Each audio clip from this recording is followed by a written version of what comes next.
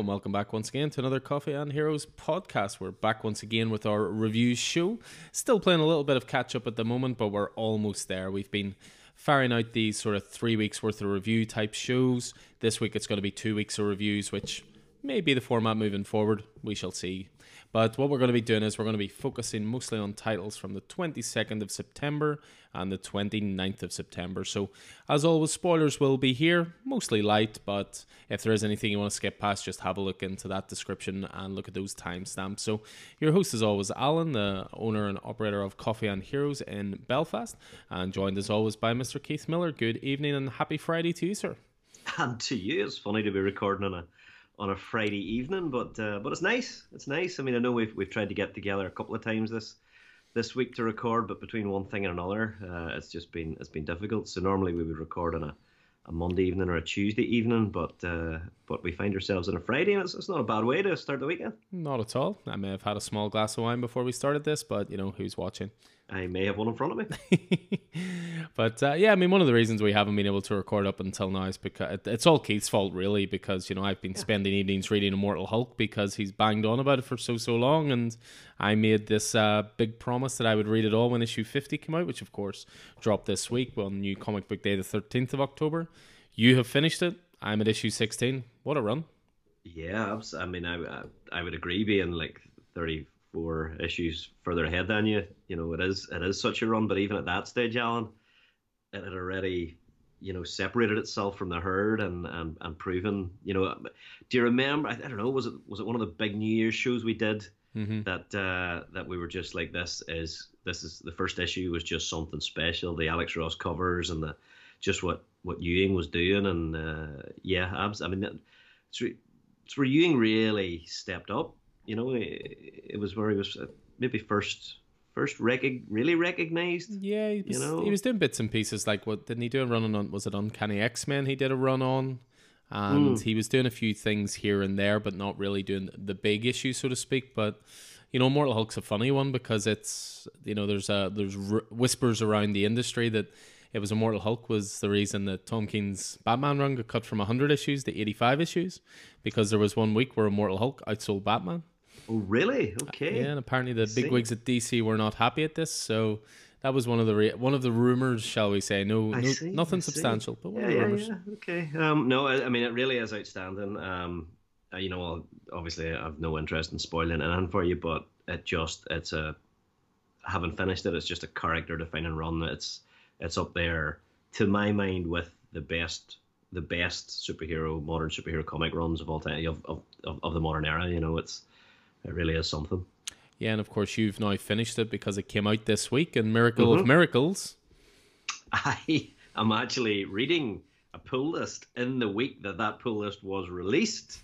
It's Miracles incredible. Miracles happen. It's been months. It's been months, and it's been months that I guess have made me realize it's been months that have been on the go, but it's been great.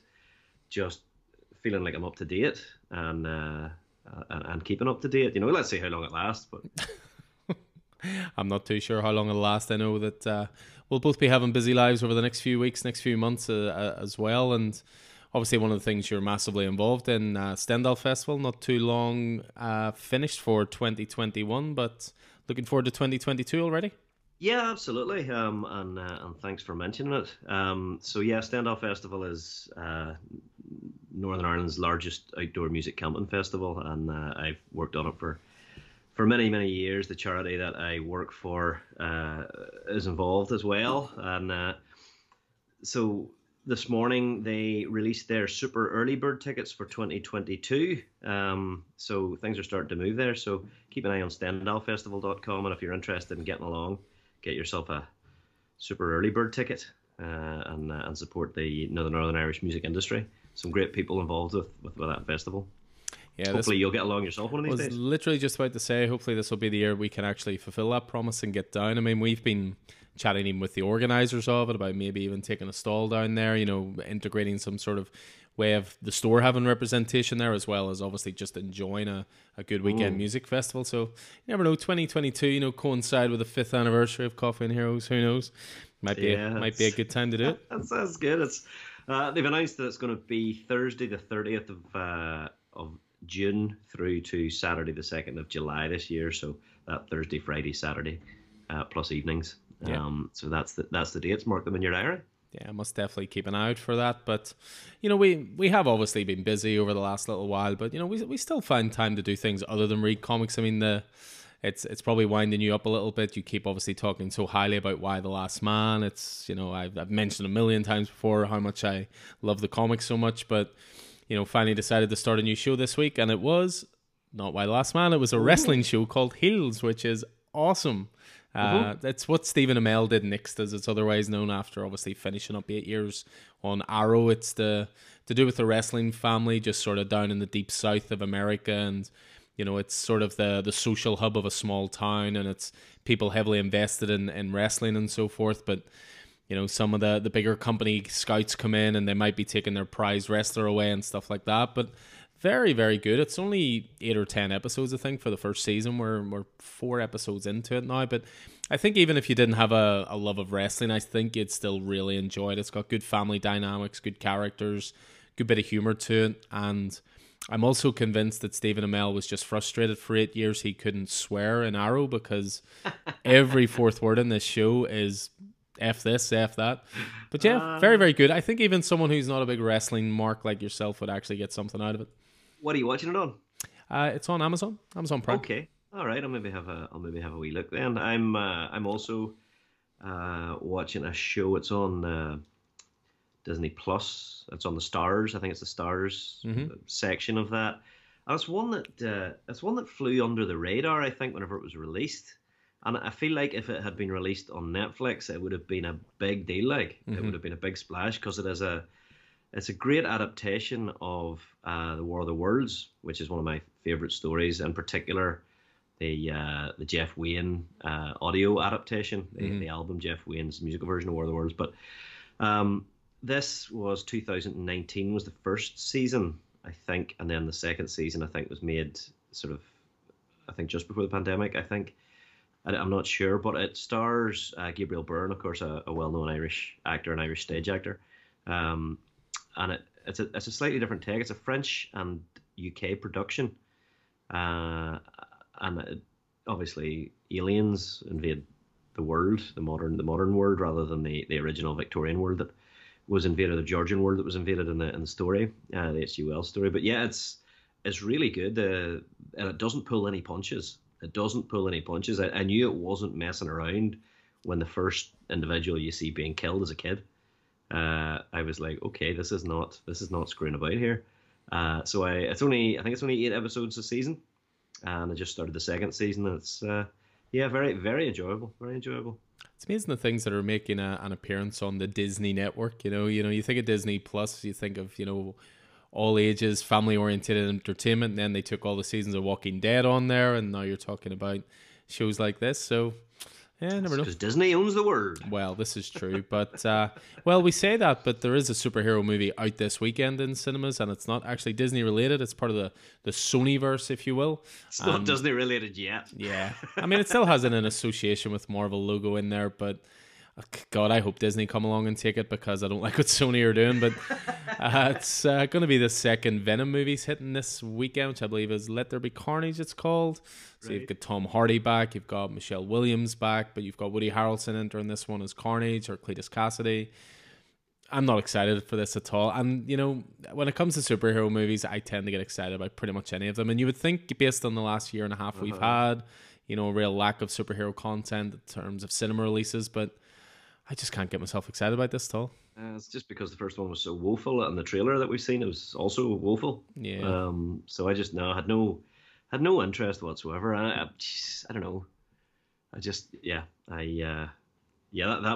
must be it. I mean, I'm not pushed to go to the cinema to see it. I'll probably eventually see it, but even then, the stuff that Sony, Fox are producing, it's just not up to the same standard. There's the odd exception. I would put Days of Future Past and Logan up there, but outside of that, you do struggle to put stuff up with the MCU. But it's interesting. I was having a conversation with a regular in the store today, Matthew, and he's clearly the eternal optimist, because the way I said that with Venom 2 I wasn't looking forward to it already, but the trailer made it look worse because the trailers are usually filled with big moments, things that get you excited to go and see a movie. And the trailer did nothing for me, and his take on it was, well, hopefully the trailer was just all the bad bits and they're saving all the good bits for the movie. That seems like strange marketing. That is optimism at its finest, I think, but who knows. But one thing I'm excited to see, though, Halloween Kills is out this week, and I was a big fan of the sort of reimagining / reboot / sequel of Halloween that came out a couple of years back. I absolutely loved it. It basically ignored all the Halloween sequels, just jumped straight in from Halloween 1. And the second one is called Halloween Kills, and it's out this weekend. Right. I do have to be careful whether I take Vicky or not, because she may have laughed at a gruesome kill in the first one, which has me slightly concerned for my safety, but we'll see. Talking about both gruesome kills and Woody Harrelson, finally got around to watching Zombieland. Double Tap, is it? Double Tap, yeah. With Woody Harrelson as Tallahassee. It was actually really enjoyable. It was a really enjoyable flick. I really enjoyed the first one, and the second one was just enjoyable. But have you watched Ryan Reynolds' new flick yet? No, Free Guy? No, not yet. I don't know if I could handle 2 hours of Ryan Reynolds being Ryan Reynolds. I really enjoyed it. I watched it a couple of weeks ago. I don't know if I said it before. Maybe I have. But it's like the Truman Show for the Gen Z gamer set. Mm-hmm. But yeah, very, very enjoyable, very, very funny, and very original, I think. Very quirky. So worth a look. I think you'd enjoy it. Well, I think talking about big movies, surely next week sees the release of finally your most anticipated movie of the last couple of years, I would say. Yeah, buddy. We've got Denis Villeneuve's adaptation of Dune coming out. So I mean, obviously it's a massive science fiction epic. It's been unfilmable up until now, as David Lynch rightly proved. So it's really, really looking forward to seeing what happens here. Timothy Chalamet, isn't it? Chalamet.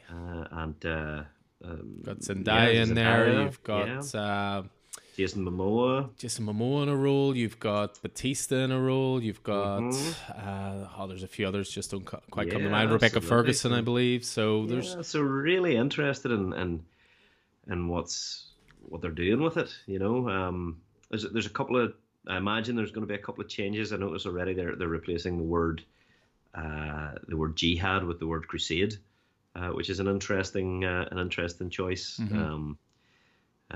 Obviously that's come to mean obviously jihad has come into the Western view over the last 10 or 20 years to mean slightly different connotation right there. Yeah, exactly. But Crusade's no better, really.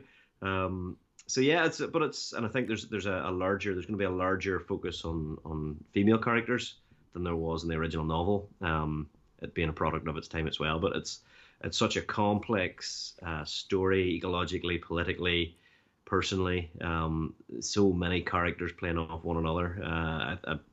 I'm really, really interested to see what they do, and they have. It seems that the early reviews seem to suggest see it on the biggest screen you possibly can. So, shall we plan a wee cinema trip? I think that would be a plan. It's actually been out a couple of weeks worldwide in different markets, and money wise, it seems to be doing well because it does have to do well for them to make a sequel to it. Obviously, yes. For Villeneuve to tell the whole story. So yeah, they'll definitely have our money. I think a cinema trip over the weekend is definitely called for. And speaking as you say, find the biggest screen possible. Yeah, definitely. And speaking of grabbing all your money, I see DC Fandom is this weekend. Oh yes, DC Fandom kicks off 6 p.m. on Saturday. So by the time you listen to this, it may have already happened.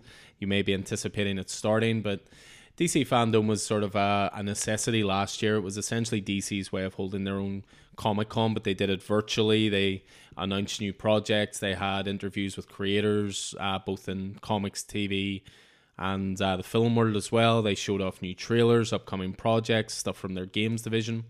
And this year's one is very heavily leaning towards some big movie stuff. There's going to be a new trailer for The Batman, the Pattinson one.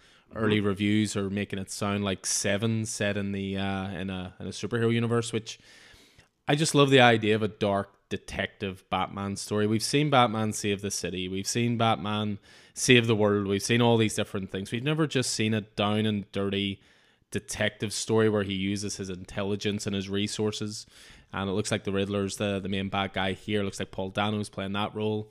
You have Colin Farrell as the Penguin, Zoe Kravitz as Catwoman, and of course Pattinson as Batman. And everything released so far of this just looks fantastic, adult, grown up. Yeah, we've chatted a little bit about it. Do I want to watch the trailer? Do I not? It'd be impossible to ignore. It's not until March next year, I think. And given the store setting and people liking to chat about the latest things and everything else, I think I'm going to have to watch it. So, but it's a very small part of fandom. There's going to be stuff on Aquaman 2. There's going to be stuff on Black Adam. There's going to be stuff for their upcoming TV shows. The Rockstar games. There's going to be some comics stuff in there as well. So definitely well worth checking out. Just go to dcfandom.com and you watch it all through there. As I say, it kicks off 6 p.m. on the 16th of October. So plenty to look forward to there for a DC head like myself. Lovely. Yeah, I mean, I'm really looking forward to the Batman movie. Everything that you said, I'm really looking forward to, but I'm going to skip the trailer. I don't have the same, for some reason, I don't really have the same problem with spoilers, as obviously I'm not behind the counter quite as often as you are, although sometimes, I land down the shop and end up behind the counter without even this week, buy or leave. But so I don't have that same problem, and I also don't have the same problem with spoilers on the internet. I don't know, I can't understand how people end up in that situation. Maybe I'm just so disengaged from it that yeah, I'd agree with that as well. I mean, I'm able to actively avoid spoilers just because I don't go looking for them.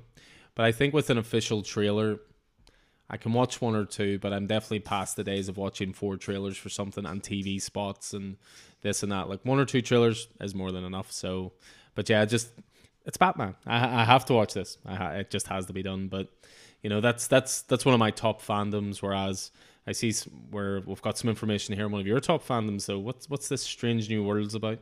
Oh yeah, so Strange New Worlds, Star Trek Strange New Worlds has wrapped shooting. Anson Mount, who plays Captain Christopher Pike and played Christopher Pike in second season of Discovery, has confirmed via a video post that the filming has been completed on the first season, which was announced, I think, in May last year. So the series, Discovery, was a prequel series to Star Trek, the original Star Trek. Obviously, Captain Kirk and William Shatner have been in the news a lot this particular week, with him disappearing up into space on Jeff Bezos' penis ship. But the series marks a return to Strange New Worlds is old school Star Trek, standalone episodes, really optimistic tone, and follows the crew of the USS Enterprise under Captain Pike before Captain Kirk took over. So yeah, really looking forward to that. It's using a lot of the Mandalorian style stagecraft technology that they used to film that show, and it stars Rebecca Romijn, who was Mystique in the original X-Men movies, as number 1, Ethan Peck as Spock. We've got Jess Bush as Nurse Christine Chapel, Christina Chong as Lan Noonien Singh, who is a progenitor of, I guess, of Data's creator, and a whole lot of other stuff. So yeah, looking really good, and I think that's premiering in 2022, so middle of the year next year. So exciting stuff. Yeah, and then plenty on the superhero side for TV as well. Samuel Jackson's revealed he started filming on Secret Invasion, which of course will be another Disney Plus original show, which will probably not be until next year. But before we get to that, we do have Hawkeye landing 24th of November. 2 episodes it's going to drop. This is probably, when it came to the Disney Plus announcements for all the TV shows, Falcon Winter Soldier was a close second, but this was definitely my most anticipated. We've talked about it here before, the Fraction Asia run, how good it is. Hopefully that this was going to take a lot of its cues from it, and it definitely looks like that from the trailers. So 24th of November, that hits. I may be behind on What If, but I will be watching Hawkeye pretty much the second it lands, I would say. I would, What If is an easy one to catch up on, because they're all just half-hour episodes and they're standalone, so you can pop them on when you're having your dinner or whatever. It's good fun. But yeah, I am very much looking forward to Hawkeye, especially after the trailer dropped. Yeah, which was phenomenal and confirmed a lot of those moments from that particular run. The tracksuit wearing Russian Russian bros.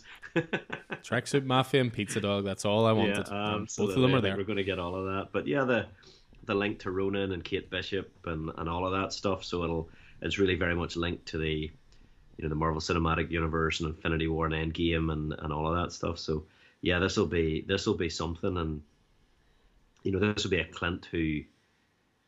It's funny because the last time obviously we saw Natasha was in the prequel movie, and it's keeping in mind that that was a prequel movie that she fought with him to give her life in Vormir in order to get the Soul Stone, and this will be a Clint who is still dealing with the death of his best friend, I think, as well, and I think that there just seems to be that someone has stolen his Ronin identity, which is the identity that Natasha's talked him out of, really.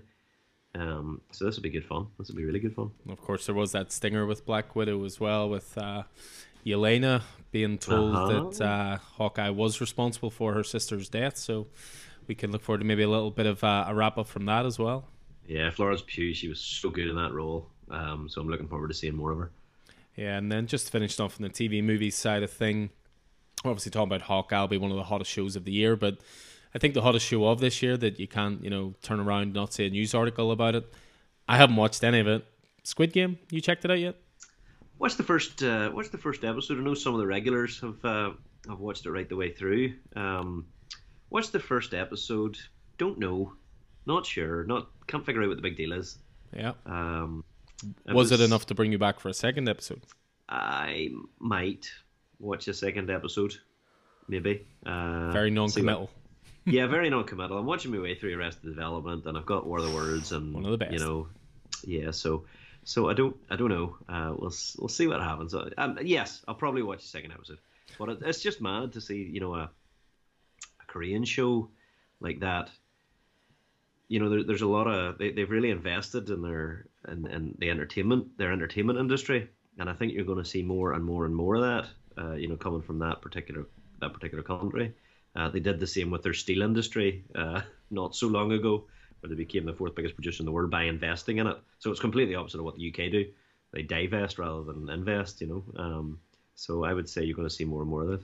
I think you need a separate podcast to discuss these kind of things, Keith. This is supposed to be a light and fluffy comics podcast. You're probably right, yeah. Well, sure, why don't we go to something nice and light and fluffy in the comic news and look at what Tom Taylor announced this week that not at all set the world on fire.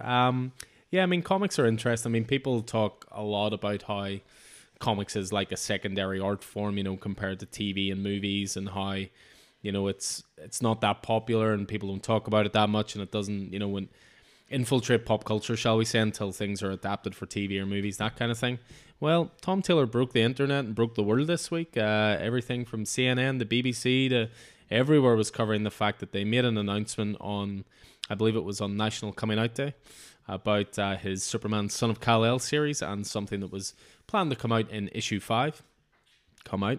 Very good word choice, Alan. See what you did there, yeah. Indeed. Yeah, so that's the announcement that John Kent, the Son of Kal-El, is he's bisexual, which I'm amazed that it's such a massive thing. But I am so pleased because comics, what draws us to comic books, what makes me a Spider-Man fan? What makes me a Spider-Man fan is that whenever I started reading Spider-Man, I saw myself in Peter Parker. Mm-hmm. You know what I mean? I saw the nerdy, couldn't stick up for himself, science nerd who, wasn't big into sports and got bullied a bit. That's what I saw, and so I was represented. You know what I mean? Mm-hmm. So why it's taken this long for that sort of representation and a major superhero to come around, it's a wee bit, it's well past times, but good for you, Tom Taylor. Yeah, it's just interesting because I think a lot of the sort of backlash towards it was because, well, unsurprisingly, to do with ignorance, because so many people reading these headlines of, Tom Taylor turns Superman gay, and everyone assumes it's Clark Kent, assumption being the mother of all, excuse my language, fuck-ups, as we all know. And, the thing about it is it's not changing characters for the sake of changing characters or to pander or anything like that. This was this was an opportunity for a character who has, a very short history in comics, who has never really had anything long-standing in terms of relationships or defining characteristics or things. It was a good opportunity for the modern world, as you say, to have that representation, have that inclusiveness, which is something I think comics does better probably than most industries in the world. And therefore, if people actually read the story, I don't think people would have got so annoyed about it, but it also sums up the attention span and I think also how quick people are to just get angry these days, and just get butthurt about things. I just don't get it. Part of me wishes it was Clark. He certainly wouldn't have been the first man who has been married and had a kid and then gone, actually, you know what? I might not be heterosexual. Well, DC have done that already because they have Alan Scott, Green Lantern, who of course had that. But who's very much a background, character. But no, I think it's fantastic. I think it's great that people of all walks of life can see themselves in superheroes the way that we, as probably, white cisgender heterosexual males have been able to see for way too long. So yeah, I think it's great. I'm disappointed that it has got the reaction it has, because it just shows that there are still so many ignorant people in the world. Well, thankfully, it got just as much positive reaction as it did negative. So yeah, that's what you got to focus on with it, But it is really, really funny though that they're obviously making him bisexual and all the rest. But who's he falling for? A reporter. So clearly the Kents have, they have a type. A reporter who idolizes his mother. Yeah. Yeah, he's. Tom Taylor again just hits it in the heart. Yeah, definitely. So good stuff, and one that I know that both you and I are pleased about, that Vicky is absolutely ecstatic about. Yeah, I think her head may have exploded last week. So last week was New York Comic Con, and Brian K. Vaughan was there doing a panel for Y the Last Man, obviously the TV show kicking off recently. And then a slide was put up of a cover for Saga issue 55, and it is back at long last. It's going to be back in January, kicking off with a brand new story arc, issue 55. Amazingly as well, it's going to be kept at a $3 price point. Saga's always been a $3 comic. The Walking Dead was the exact same, in that it was such a long-running series that they knew they had the audience there, that they didn't have to make it $4, $5, that kind of thing. And this $3 issue is also going to be, I think, a double-sized issue. So really, really pleased to see Saga coming back. It's one that we recommend in store all the time. It's a great example of a comic book that, is telling a very adult story. It's got great world building as always. It's got great characters. And it's 54 issues in. Get caught up on it if you get a chance, because it is one of the best things around. And now finally light at the end of the tunnel, finally coming back. I don't know what I'm going to do, because I've only ever read it in compendiums. You're either going to wait 11 years for that to come out, or you're jumping on the singles, Mr. Miller. We shall soon see. I don't know. We'll see what happens. We'll see how it goes. We'll work something out. I'm quite sure. Well, that's it. I'm excited for it to come back. Well, that's it. It's announced for January, and the solicitations are starting to drop at the moment. They always drop a wee bit before the previews books fully come out, so there'll definitely be a previews podcast coming soon from us. DC just dropped their solicitations tonight via Newsarama. Marvel have started announcing a few bits and pieces, including one I'm very excited about, a Chip Zdarsky Elektra Daredevil. I think it's a 3-issue miniseries. It's really interesting. That'll be our next podcast. Previous podcast will be the solicitations for January, won't they? It will indeed. Start of the new year. So interesting. Will indeed. But that's January, and what we're going to be focused on for the rest of the pod now is September. So we've already covered the first few weeks of September in the last pod. We're going to be finishing off September tonight, looking at releases from the 22nd and the 29th as well. And there was a lot of stuff to cover in these 2 weeks. Oof. I think we both had big weeks, these two. So for the 22nd of September, my titles were 27 in total. I had 9 DC, 4 Marvel, and 14 Indie. Where do you see this for a swing? What did you have? I had 21 titles. I had 2 DC, to your 9. I had 10 Marvel, and I had 7 Indie. Yeah, so a couple of busy weeks definitely for us with that first one, as I say, both in the 20s in terms of titles, and loads of good stuff to look through as well. So why don't you kick things off for us then with a little Marvel title to start off with? Yes, sir. So Alien number 7 by Philip Kennedy Johnson and Sal LaRocca is beginning a new, and at least at this point, a seemingly unrelated arc set 2 years after the previous, as a group of religious folks who have left Earth and overseen the terraforming of a moon on a Weyland-Yutani contract, which is ending there. That leaves them with ownership of this Eden that they've created. And I'm not quite sure what Weyland-Yutani is getting out of this, but I'm quite sure they're getting something. The bastards that they are. The final ship to the colony finds itself, of course, boarded by a xenomorph, which eventually crashes on the moon. So it's not looking good. I mean, I say that, but it is looking good. Sal LaRocca's art is great, and this is the first time in this series that he's been able to draw wider open spaces, because everything up until now has been quite close and claustrophobic in a way that, you know, defines Alien. But those open spaces look very, very welcoming. But I'd imagine the xenomorphs that land there won't mind either way. No, but I thought this was a really interesting issue because obviously the first story arc focused on completely different characters, completely different time set, and I did wonder what Phil Kennedy Johnson was going to be doing. Would it be one character we're following through many arcs, or would it be jumping around a bit? And I thought this was great because it meant that if you had missed the first trade, you could jump straight in at number 7 because it was a brand new story arc, brand new characters, so you can always catch up trade wise if you want to read the first one. So yeah, I don't doubt that we'll be coming back to Gabe and company in future. Mm-hmm. You know, from the first arc, I would say we'll see some intertwining, but I'm very happy with the way this series is panning out. Excellent. So Alien number 7. So first sort of quickfire honorable mention for myself is a title we pushed quite a bit in the previews pod a little while back, as ever we always say about following creators. So He Who Fights with Monsters number 1. So this was written by Francesco Artabani and art by Werther Della Dera. So this is from a smaller comics publisher called Ablaze. And to be honest, I may have passed this by if it wasn't for that age-old in-store advice of following creators. So for this one, it was a new creator-owned title featuring artwork by the artist / co-creator of Something is Killing the Children. Yes, please. So yeah, for this one, World War II history imbued with mysticism, a chance for the Jews to fight back, but at what cost to their humanity. I just thought this was a great first issue. Issue 2 just landed there this week as well. So very much looking forward to the rest of this. Looking forward to the rest of the series.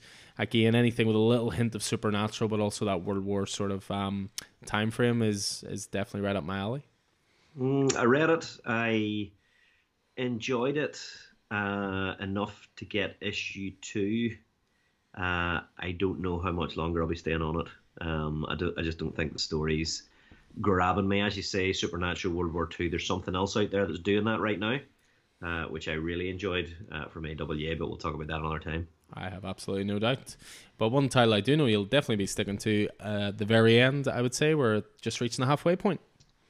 100% halfway through the Supergirl Girl of Tomorrow series. It's an 8-part series. This was issue 4, and this issue was, as impactful as the last issue was. This one is more so. And wait for it, Alan. This is the best work of Tom King that I have ever read. This series and this particular issue of this series, and I say that having recently read Sheriff of Babylon. I think this particular issue is the best thing Tom King has done that I've read. The issue chronicles, it's a vignette of victims and consequences to people and planets that Ruthie and Kara's quarry have encountered and laid waste to. It's absolutely beautifully presented by Bilquis Evely and colorist Mateus Lopez. It totally, and I have from the start, has felt like pulpy science fiction in the John Carter of Mars, Flash Gordon sort of way, but in the best way, with strange creatures and alien backgrounds, and at the same time, it just carries this absolutely incredible humanity and depth and emotion. This is the comic medium, I think, at nearly its absolute best. And Kara, Supergirl, has fast become one of my favorite DC heroes, despite, or maybe because of, like in this issue, all her power is just stilled and is absolutely worthless. It's all about her character. This was just a phenomenal issue. What do you reckon? Yeah, 100% agree. It's It's a shame in a way it's only 8 issues as opposed to the usual Tom King preferred maxi series length of 12, because this is a great book. I mean, it's brilliantly written. It always looks an absolute joy. It's colored so well. It introduces so many interesting ideas, but also new worlds. Yeah, fantastic stuff. So it is, and again, it's made you care about a character that probably before this series I didn't really have much of an interest in. Yeah, absolutely agree. And speaking of which, and switching to Batman rather than Superman, what have you got? Yeah, and I'm again talking about a character that I didn't really think I would care that much about. But Exactly. This was a one-shot. You had Batman's Secret Files Miracle Molly #1 come out this week. So written by James Tynion IV, art by Danny. So first of all, it was awesome to see Tynion's name on this. You know, he created the character of Miracle Molly. And you always worry when someone comes in to tell an origin story. But no, Tynion was on writing here, and Danny is an artist I am really keeping an eye on. Did great work on Coffin Bound for Image Comics. Great work in this, and then is the artist on Arkham City, The Order of the World. And with this one, I thought the art was fantastic. It's showing off the worlds of cyberpunk, but also like large-scale corporate espionage as well, with a lot of skill, a lot of panache.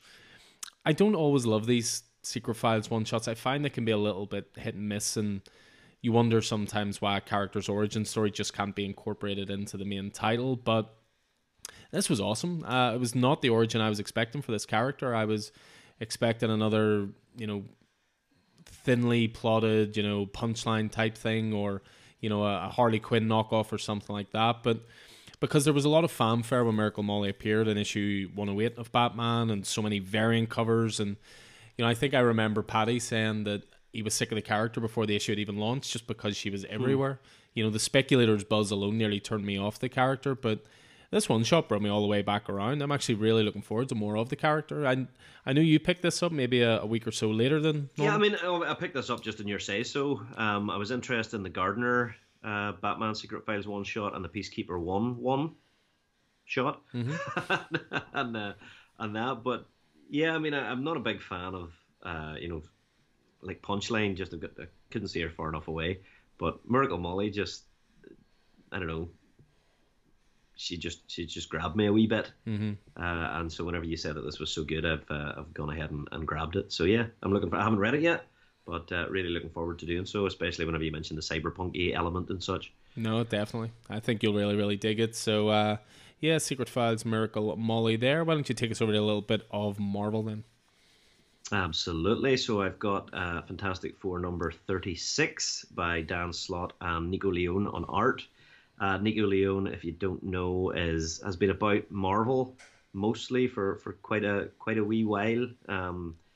Spider-Man back in 2016, and does a lot of fill-ins, but does them very, very well. And this just works well. So this is the fallout of The Bride of Doom and the Death in Four Dimensions anniversary special, which I believe you read, and it showcases possibly the most merciless action that Dr. Doom has ever perpetrated on his longtime enemies, enforcing Johnny Storm's flame into a permanent Nova state. Johnny, the ultimate socialite, the fun-loving kid, he's unable to come close to others. He can't come close to anything without burning it or melting it. He can't eat normal food because everything burns up around him. And even the Thing, who continues to be written so well and really as the backbone of the team, even his rock hide feels pain in proximity to his best buddy. It's tragic, and then enter Skye, who's Johnny's heartbroken soulmate, heartbroken because Johnny cheated on her with Doom's bride-to-be, Victorious, who's Skye's also been mutated through Doom's effect on Johnny through their soul bond, and after that it's just one emotional gut punch after another. Johnny removes Skye's soul bond, freeing her, and he says it won't hurt, and she says, he removes it and she says, you said it wouldn't hurt. Just, terrible, and then finally, Reed, he sends the dejected Human Torch far down into the sub-basement of the Baxter building, where he'll have to stay in a specially sealed chamber until the Fantastic Four can work out what they're going to do with him. And the Thing points out that, the Torch has kept a stiff upper lip through the whole ordeal, and everything. And Reed points out that in his present state, Johnny is physically unable to produce teardrops. Just just great stuff. It brings us to the saddest, I would say, saddest closing line in 60 years of Fantastic Four adventure, where Reed sums it all up, where he just says Johnny Storm doesn't get to cry. But Keith Miller definitely does. Keith Miller might. Yeah, Fantastic Four is brilliant right now. It's it's. You read the anniversary issue, did you? Read the anniversary issue, enjoyed that. I do have an issue 36 still in the store, so I might just jump on.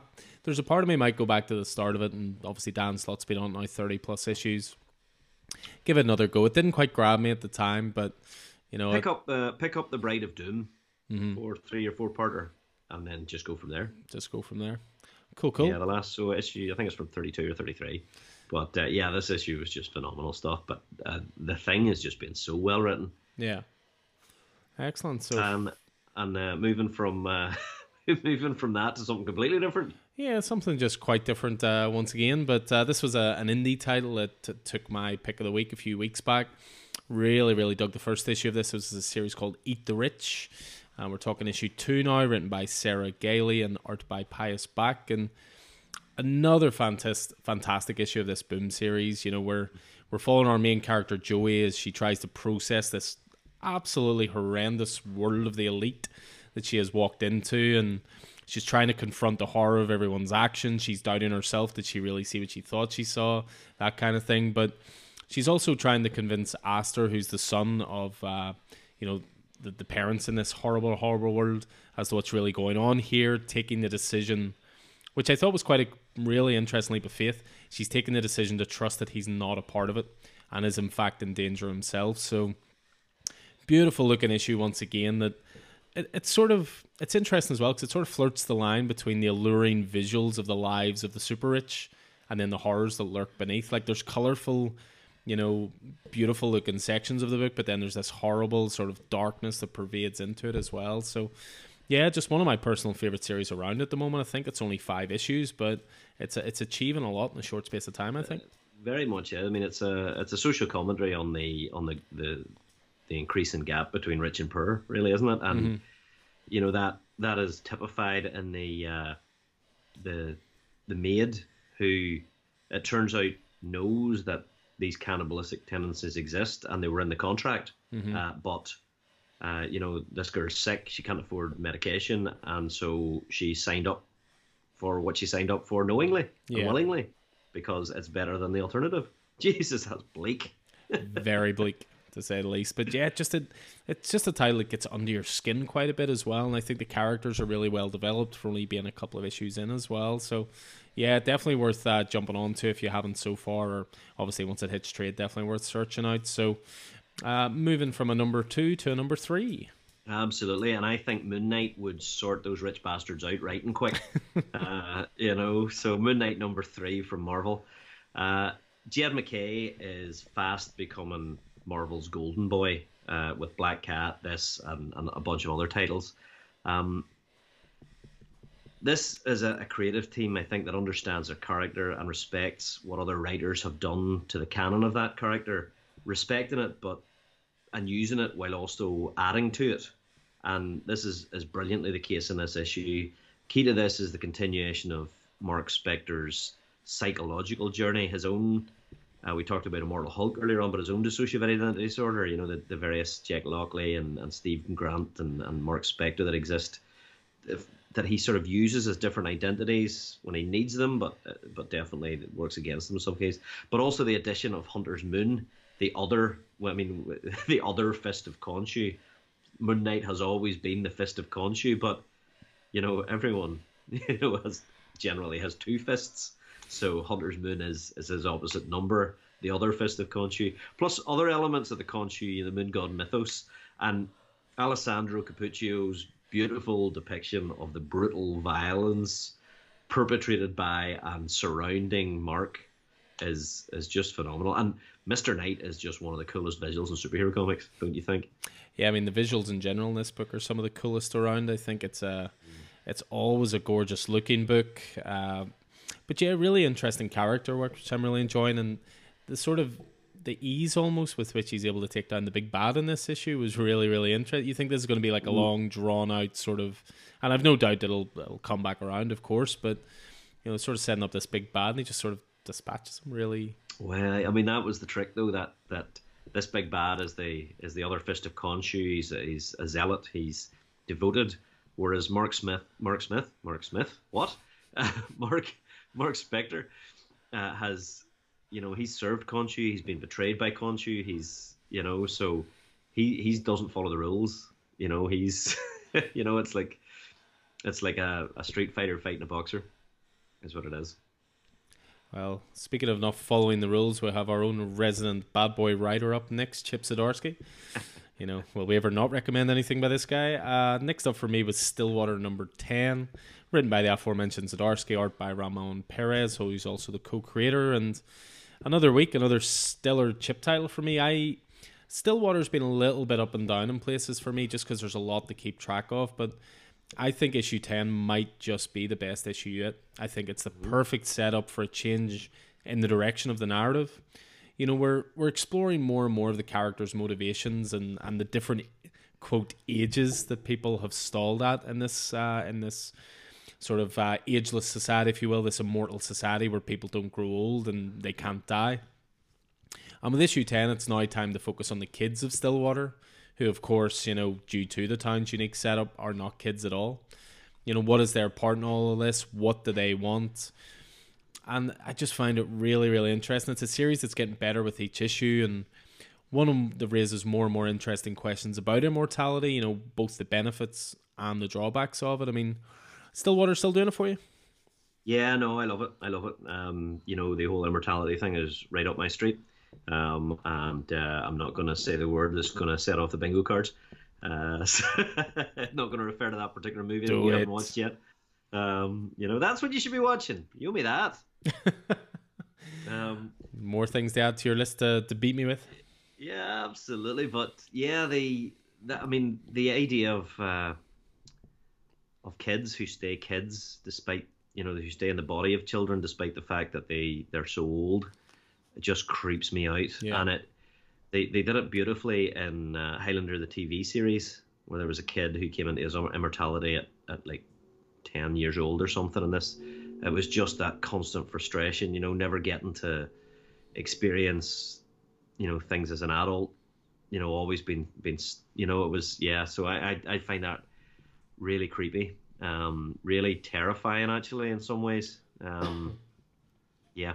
No, Stillwater is very much still doing it for me.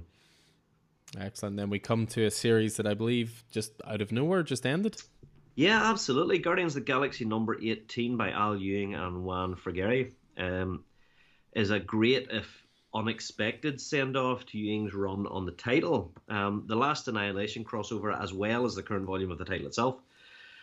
I've never really been a huge fan of Cosmic Marvel until more recently, when it all came under Mr. Ewing's control. Guardians and Sword have been a tightly plotted intergalactic joy, and The Last Annihilation has been a really good example of that. Even the one-shots.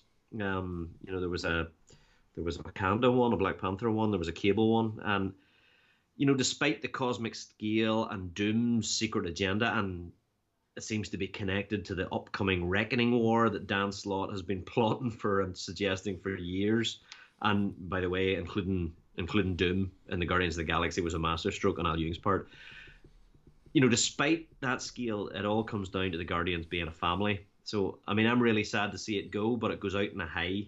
And Al Ewing is ending more than one character-defining run this month, it seems. Yeah, maybe his slightly lesser known, so to speak. So 18 issues it reached. He had obviously, interesting enough, he had taken over Guardians from Donny Cates, and starting next month he'll be taking over Venom from Donny Cates. There you are.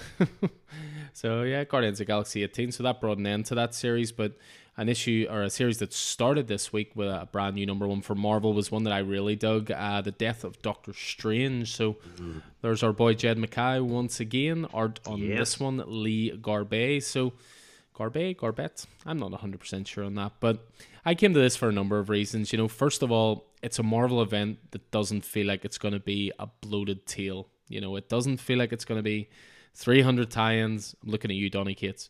I'm loving Strange Academy. Jed Mackay, as I say, is becoming more and more of a writer to follow. Lee Garbage drew the excellent Shadecraft for Image Comics recently. So add all of that up, and I think it was a title to look forward to, and the first issue did not disappoint. There's appearances from Marvel characters all over the issue, but you never lose the focus that Doctor Strange is our main one to follow here. And given the title of the book, there's this feeling of dread that just hangs over the entire issue, knowing what is coming for our favorite mystic sorcerer. Really clean, interesting storytelling, really beautiful art, and a whodunit thrown in for good measure. I mean, what more do you need? Thoroughly excellent first issue, I thought. Yeah, and the inclusion of bats, and a whole lot of the things that have become associated with modern Doctor Strange. It's classic stuff and modern stuff. It's Doctor Strange done really, really well. Some of the best, since back whenever Steve Englehart was doing Doctor Strange. I hesitate to say it, but get on this book because it's magic. Yeah. Oh, very nicely done. And then sure, one last honourable mention, then we'll finish off with yourself. Another new series that hit this week? Yeah, definitely an odd one. It's a new ongoing from Image. It was described, I think, in previews or one of them as classic Green Arrow style adventure in terms of the social justice involved, blended with the thoughtfulness of Concrete in a superhero odyssey for mature but uncynical readers. The hero of the title, Frontiersman, is coaxed out of retirement by an environmentalist group, only to find that being a spokesperson makes him a target for old enemies and new enemies alike. Apparently, it's for the superhero reader who's looking for more, and I found it really interesting. It's a really interesting take on Edge. Having you maybe feel you've earned a rest and being dragged back into activism in one's waning years, and it really resonated with me. I think, I don't know, because maybe I'm not as angry as I used to be about things, and I don't have time to be as angry, and maybe it's not good for my mental health to be as angry, but, we see a whole lot of Frontiersman's past, and, without him feeling the need to live in that past, and I'm interested to see a wee bit more of that background, and, the writer, Patrick Kindlon, he's got a 2-page manifesto at the end that sort of decries the fall of quality in the big two. But, I mean, I'd counter that by saying this sits very well next to Tom Taylor's Son of Kal-El, which, in showing the effects of superheroes taking a role in activism. Mm-hmm. The artwork by Marco Ferrari is clean and lovely to look at, and I'm down for number 2. I enjoyed it. Yeah, I really dug it as well. It was a sort of a unique take on a superhero story. I always enjoy superhero stories as well, where they've sort of retired to a quiet life, but there's always like some fan out there who remembers them, or someone who'll just bring them back if they find the right sort of reason for it. But I mean, the difference there, Alan, is usually that hero, has retired but lives in their glory days in their head. This is not the case with Frontiersman. He's not living in that past. He's moved on from it. Mm-hmm. He's and on one side he's got a friend who's saying, listen, don't get involved, you'll become a scapegoat, and there's someone else saying, get involved, this is what you do. It's and there, of course, there's an environmental side to it as well, which resonates with me as well. So yeah, there's a couple of things here that are really resonating, so I'm looking forward to issue 2. Excellent. So that brings an end then to sort of the quick picks or the quick reviews, honorable mentions section. We'll move on to our picks of the week, and oh my God, between the two of us, we have become so predictable. It is unbelievable. But you know what? There's a reason we keep picking these titles, and we're going to go into them now. So first up... Do you want to go first? I'll go first, sure, since you just finished off with Frontiersman. So for me, pick of the week this week, again, absolutely no surprise to anyone who listens to the pod, comes into the store, or just appreciates great comics. Nightwing 84 was it for me this week, which was written by Tom Taylor. But an artist change for this issue, which is Robbie Rodriguez, and... just as I was mentioning, Chip Zdarsky was inevitable, so is Tom Taylor occupying a pick of the week spot.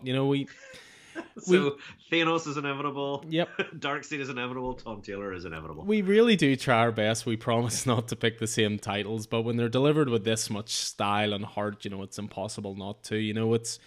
What's cool about this issue, Nightwing 84. So first and foremost, it's a jumping on point for new readers.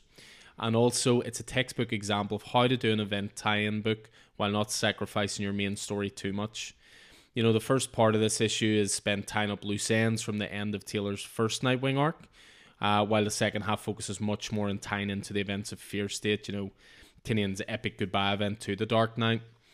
You know, I'd mentioned the change in artist there. Obviously, sometimes it's a worry going into an issue of change of artist, and Bruno Redondo's art has been as vital to the top tier status of the second best Robin, his title, as Taylor's writing has been. There we go. There's a response. I'm not even going to raise it. But I mean, that's not to say that the standing in Robbie Rodriguez was ever a worrying prospect in terms of their art style, because he's an excellent artist in his own right. It's just sometimes a change can be jarring. But with this being a Fear State tie-in, the timing sort of works well because it allows Redondo to get ahead on the main title and the main story they're telling. But as ever with the Tom Taylor issue, for me, what's great is how packed this issue is. You know, you've got the issue kicks off with Dick thinking about his decision to take on as much responsibility as Dick Grayson in helping Bloodhaven as he will with Nightwing. There's a great, an absolutely great scene, maybe one of the funniest scenes of any comic in years, where Dick is making sure that his dog Haley is looked after. He even remarks that having to go to Gotham is bad timing, considering everything he's taken on. And then there's all that Fear State action as well, including a really class, old-school, nostalgic team-up with Batman. You know, Nightwing, it's just an absolute pleasure to read each month, and Taylor will always hit you in the feels at least one time in an issue.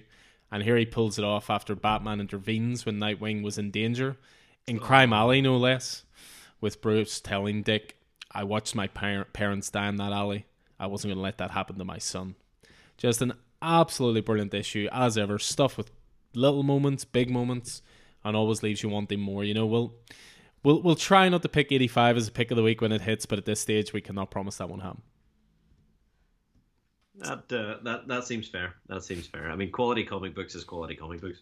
Yeah, there's a reason we keep picking these titles, guys. There's a reason we keep telling you to get on them if you're not. And again, what's cool about this, as I say, it's a jumping on point, so you can read it just if you want to read Fear State tie-ins. You can read it if you just want to jump on Nightwing, but you also will be able to jump on it, and then the trade is on its way in the next few weeks, I believe, which will cover Taylor and Redondo's first arc. So yeah, just absolutely essential comics. Everything we love about comics in one issue. So for me, Nightwing 84. So while that was me sounding like a broken record, I will now hand it over to you to sound like a broken record.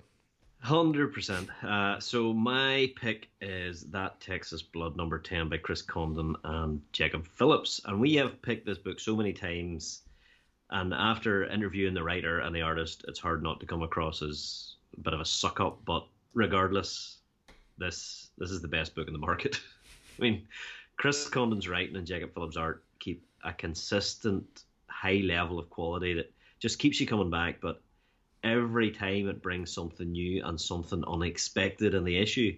So this is Eversol 1981 Part 4, and it has in our flashback to 1981 then Deputy Joe Bob Coates and the extravagant Harlan Eversol following up on the clue of the main glyph bat tattoo that that Eversol discovered in the last issue, while we've also got Joe Bob sit down with his grieving friend, the mother of the kid who's disappeared, and Eversol's heated argument with Sheriff Cooper, realigning things as the investigation pushes forward.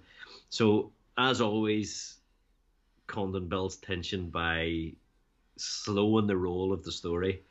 We know there's something dark and bloody coming round the corner, but it's made worse by our imagination as we dither to avoid moving forward to encounter that darkness. And that's modeled beautifully in this book, this particular issue, by Eversol and Joe Bob's investigation of the house. Whenever Joe Bob goes into the room and, you know, he sees things in the torchlight, and then the relief whenever they switch on the light and they realize it's a statue rather than some monster that was pursuing him, you know.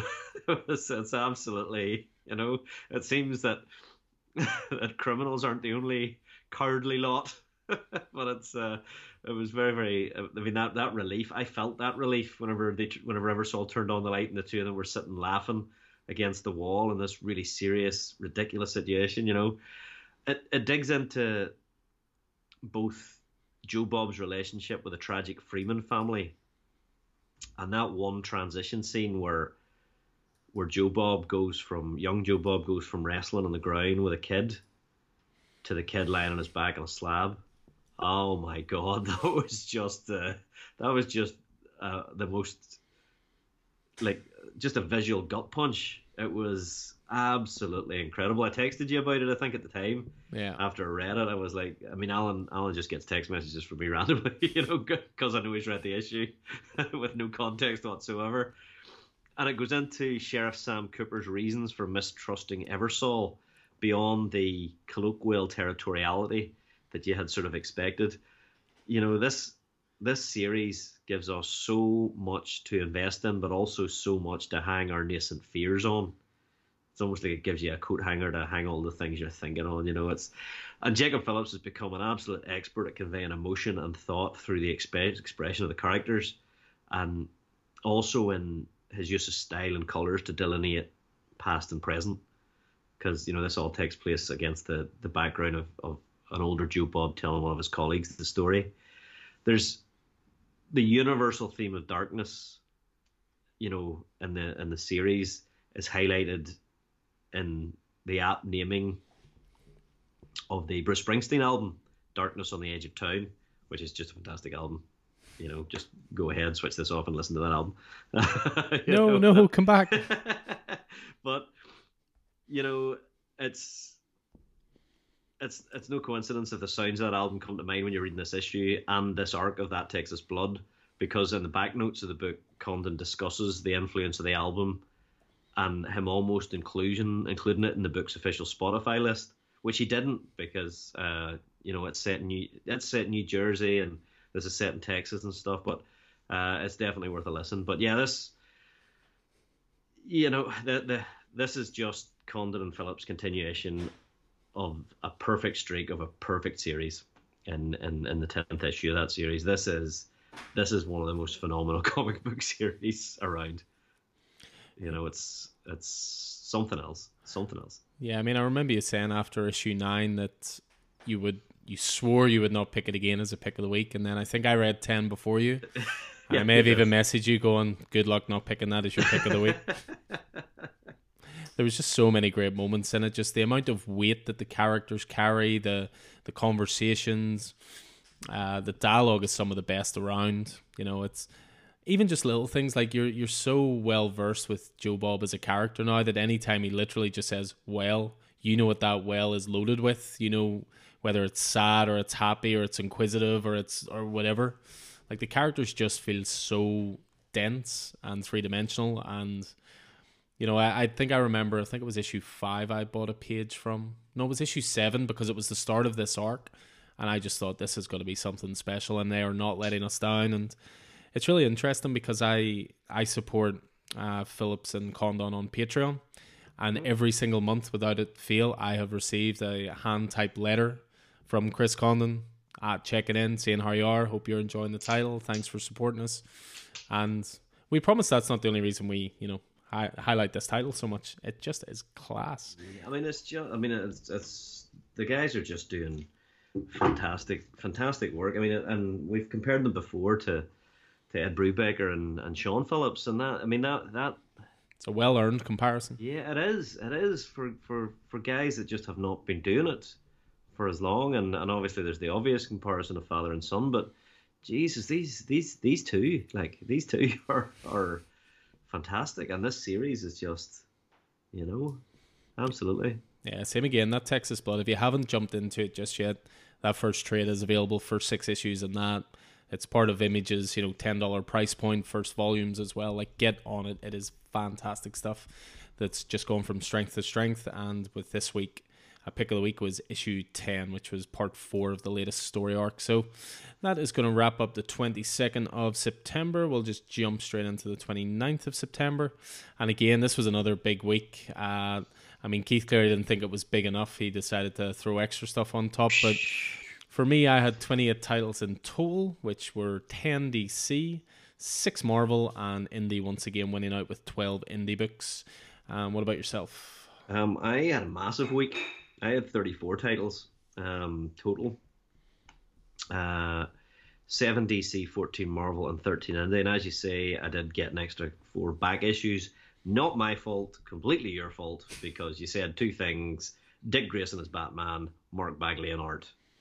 So I picked up that Batman Reborn 4-issue arc. Thanks. Yeah, if anyone ever doubts how well I know my customers, I can literally distill it down to one or two elements. But yeah, just I came across those issues, and I had 3 of them, I think, to hand, and then we happened to have the 4th one in the bay, so it worked out nicely. But yeah, so a packed week this week, and again, tons to discuss. Again, we'll kick things off with the old quick picks, and we'll kick things off with another 2 very different number 20s, but 2 number 20s nonetheless. 2 indie number 20s. So Die finished this week with number 20 being the final face on the 20-sided die of Kieran Gillen and Stephanie Hand's tabletop role-playing game Epic. Have to be honest, this would have been my pick of the week. And as I said, it's one of the best and most relevant series of the past few years, and it came to an end this week. And it did so by asking and answering the question as to why we play games, and in this case, in particular, tabletop role-playing games. And the response to that question would apply almost as well to any fandom that has the potential to turn toxic, whether that be movies or comics or anything like that, but most appropriately to tabletop role-playing games. And that, as a lifelong role player, that absolutely resonated with me, but I don't think only because of that. It was an appropriate end to an immense series, beautifully attended by Kieran Gillen and Stephanie Hands. I will say no more because I believe we're going to do an upcoming book club on this one. I believe so. A book club that will be anticipated with a new voice on it, no doubt, as well. Someone who will be bringing their own considerable expertise to the table. But we'll save that for another time. So yeah, that was the end of Die with number 20. And the other number 20 I wanted to throw some love out for, again, chalk it off your bingo card, Something is Killing the Children, number 20. And written by James Tynion IV, art by Werther Dell'Edera. And this series continues to be phenomenal. This was the 4th arc being wrapped up. And we see even more now how Erica Slaughter came to be. And I think it's always an interesting thing to do an origin story after the fact, because we know a certain amount already. We know a character will survive whatever is thrown at them, as we have seen them, of course, in the future. But somehow this arc was just so well written. It had us fearing for Erica the whole way through it. Even if we know she is going to survive, it's really interesting to see how she does so, and also how the experience is going to change her. I also think the art on the series is getting better and better. There's interesting, unique layouts the whole way through it, double page spreads, loads of, interesting angles, and always expressive and emotional characters as well. So, as I say, this is the end of Arc 4, so the trade won't be too far away. And also definitely keep an eye out for the spin-off series, which is coming very soon, House of Slaughter as well. So, yeah, just great stuff again from Tynion and Dell'Edera.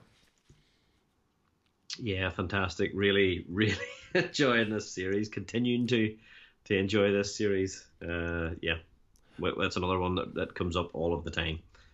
Absolutely, but we'll change tack from the indie side of things and throw out a couple of DC titles next. First up for yourself. Yeah, I mean, we've talked about it already. Well, not this particular issue, but this series, Superman, Son of Kal-El, number 3, as Tom Taylor just continues to write John as a modern Superman for the modern world. Lot going on this issue. Superman has never engaged in, I guess, activism, and he's always let humans sort out their human things. But John continues to carve out his place as the successor of Superman, and he's not scared to. Not that I'm saying Clark's scared. He doesn't feel it's his place, to confront the authorities. But in the modern era, not that they've ever been right all the time, but in the modern era, it's clear that the police aren't right all the time, and the authorities aren't right all the time, and John's not scared to confront that, and as a result of that, ends up in prison, which is maybe one of the oddest places that he's ended up in his young life, as he's arrested by the Metropolis Police, for standing up. But it's natural, it's in the way that Tom Taylor has been writing John. This is a natural progression, so it's pretty cool. And then on the other side, we have I guess the Kent farm, the family side of things, as Clark's preparing to head off planet for an extended mission. And the older Superman Clark expressing his belief in his son to protect the Earth in his stead. And that conversation is just, again, Tom Taylor just gets you in the heart every time. John is like, no, you can't go. The people of Earth need you, and he goes, no, the people need Superman, and that's you now. I'm the man of tomorrow. You're the man for the days after. Just beautiful stuff, And then, and as we talked about earlier, John brings his friend Jay home to meet the family for the family dinner, and Jay's he's unfazed to meet John's father, Superman, but he's really flustered to meet his mum, Lois Lane, because he's a reporter or a wannabe reporter or a modern day reporter. But yeah, and then it all ends on a shocking note as the villain, Henry Bendix, who comes from the Wildstorm universe, apparently destroying the Kent farm. It was just such a good issue. You really enjoyed it. Yeah, must have you excited bringing in some stuff from the Wildstorm universe, I would say. Yeah, oh yes, definitely. I'm just holding out here for Matthew Rosenberg's Wildcat series. So we'll jump straight onto Twitter after this. Superman Son of Kal-El continues to be great, as you would expect. It's Tom Taylor. He's nothing if not someone who can approach books in different ways. He's got great variety as a writer. And Superman Son of Kal-El is a very different book to something like Nightwing, but still infused with the same amount of heart and great character work, and paired again with a great artist. John Tim's style on this is fantastic as well. So Superman Son of Kal-El 3. We jump from Metropolis to Gotham, and for me, I really, really dug this. Actually, this week, Batman versus Bigby, A Wolf in Gotham, #1. So new series from Bill Willingham, who was the creator of Fables, art by Brian Level, and there was just something really pleasingly old school about this issue.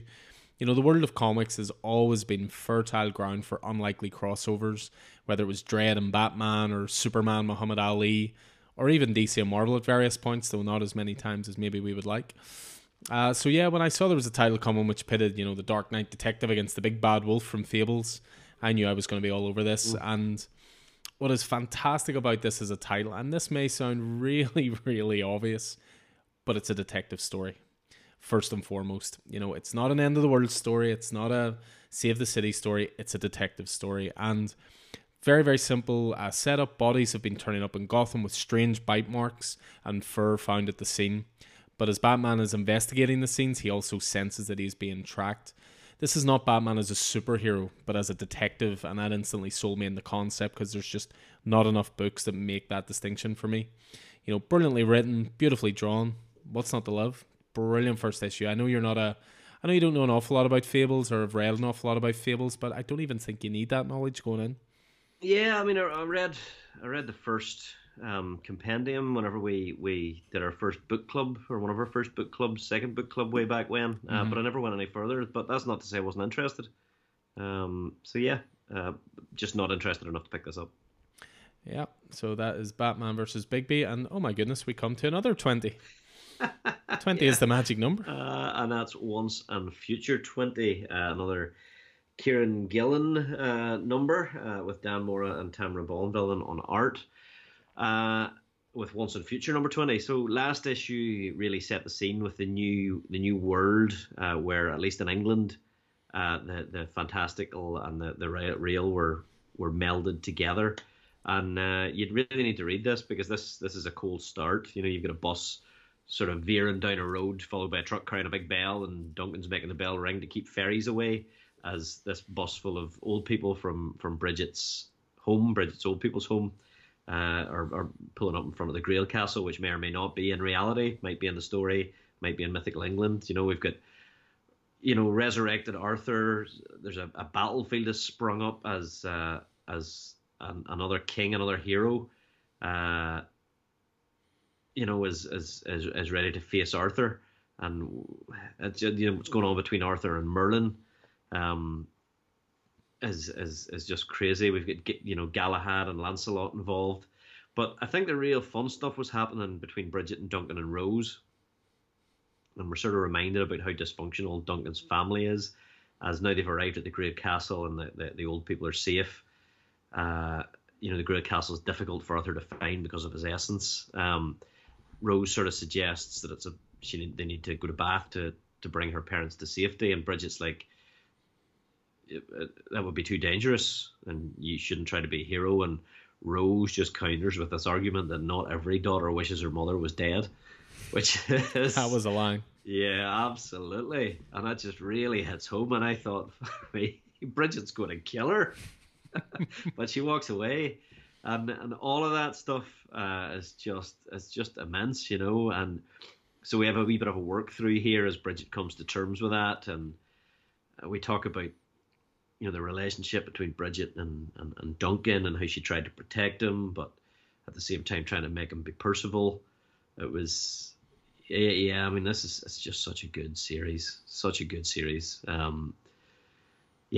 Yeah. I'm just there's so much going on here. Yeah, Once and Future's been a long favorite of lots of guys in the store, long time favorite of us on the podcast, of course. First few trades are available, definitely worth catching up on. I mean, the story is great, the art is fantastic, the colors are great, the world that's there is great. There will be a hardcover coming out soon, which I think is going to have the first 3 arcs, but trade paperbacks are available to get caught up on. This is definitely one of the best Boom titles about. It's it's massively heavy in all those fantasy elements that are getting heavier and heavier because England has been transformed into Otherworld, so it sort of links to Marvel's Excalibur a wee bit in that way. Mm-hmm. And they're just not scared to delve into stuff and tell a really deep story and delve into that mythological past. It's so good. Well, from one issue 20, the next one's not quite 20, but it's close enough, 22, and it's Batman Superman 22, written by Jean Lun Yang, and art in this one by Paul Pelletier. Batman Superman's really interesting because you banged on at me for ages to read it when Joshua Williamson was doing it, and I wasn't on it. Yeah. And then a new creative team came on, and I went, I'll give this a go. It's such a shame this is the final issue. I've thoroughly enjoyed this title from when Yang took over from Williamson. He explored really interesting ideas in the issues, utilizing metafictional plot devices in his series. The last arc was the Archive of Worlds story arc that used film roll as example, with characters being caught within it. With this last issue, it's the framing devices of comics themselves. Plot-wise, it's straightforward and just highly enjoyable one-shot. Here comes me butchering pronunciation, but this one has Mr. Mxyzptlk. I cannot pronounce that for the life of me. I don't think you're supposed to be able to, so you're all right. Well, he basically turns up in Arkham Asylum the day of the A-Day attacks, which of course we've seen in other books, and he offers Calendar Man a chance to wreak havoc. He basically bestows upon him a magical hat that allows him to see the panels in the comic book that he is in, the entire sequence to the end of the book, and how he's able to manipulate it all to his own benefit. This includes like punching between frames, punching from one page onto another, setting things up in one panel but paying off in another because the other characters don't know what's coming, but Calendar Man does. There's just so much to enjoy here. Again, it feels very nostalgic for what I think is a time that's passed in comics, the fun one-shots. So many comics these days, they're so concerned with 6-issue arcs and what's going to be in the graphic novel and long stories. Sometimes just a really good one-shot is what you want. Genuinely sorry to see this series finish up, although I say that and it looks like a certain Mr. Mark Waid maybe on his way back to DC to do a little bit of World's Finest, so something to keep an eye out for in the future. But yeah, a really, really cool series under Jean Lun Yang, and again, sorry to see it go. So Batman Superman 22, and speaking of sorry to see a writer leave a series.